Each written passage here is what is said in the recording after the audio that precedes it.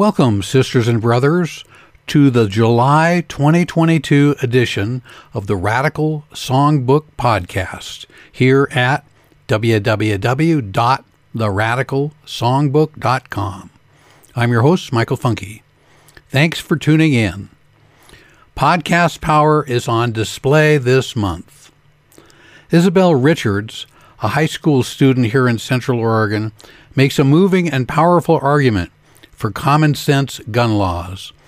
She joins her friend and fellow student Juniper Rook and Brandy Steelhammer of Moms Demand Action on the Something to Talk About page.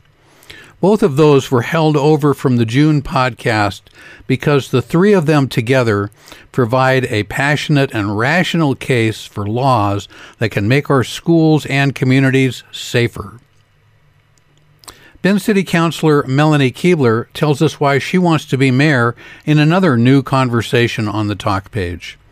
I've also provided a link to The Voice of Oregon Workers, the podcast produced by the Oregon AFL-CIO.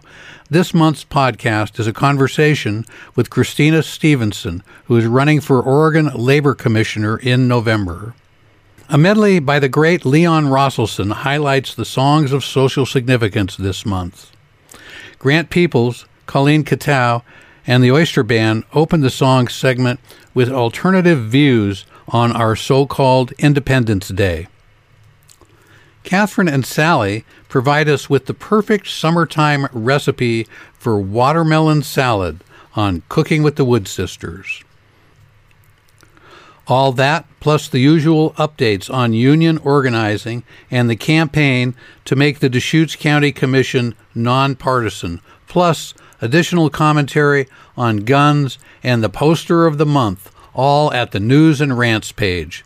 And don't forget the original Radical Songbook at the Mixcloud link on the songs page. If you like my old radio show, you'll enjoy the original Radical Songbook, and you might even hear some familiar voices from the days of old. Please spread the word about this podcast on your social media and tell your friends to tune in the Radical Songbook at www.theradicalsongbook.com or wherever they get their podcasts. Thanks again. Podcast power to the people.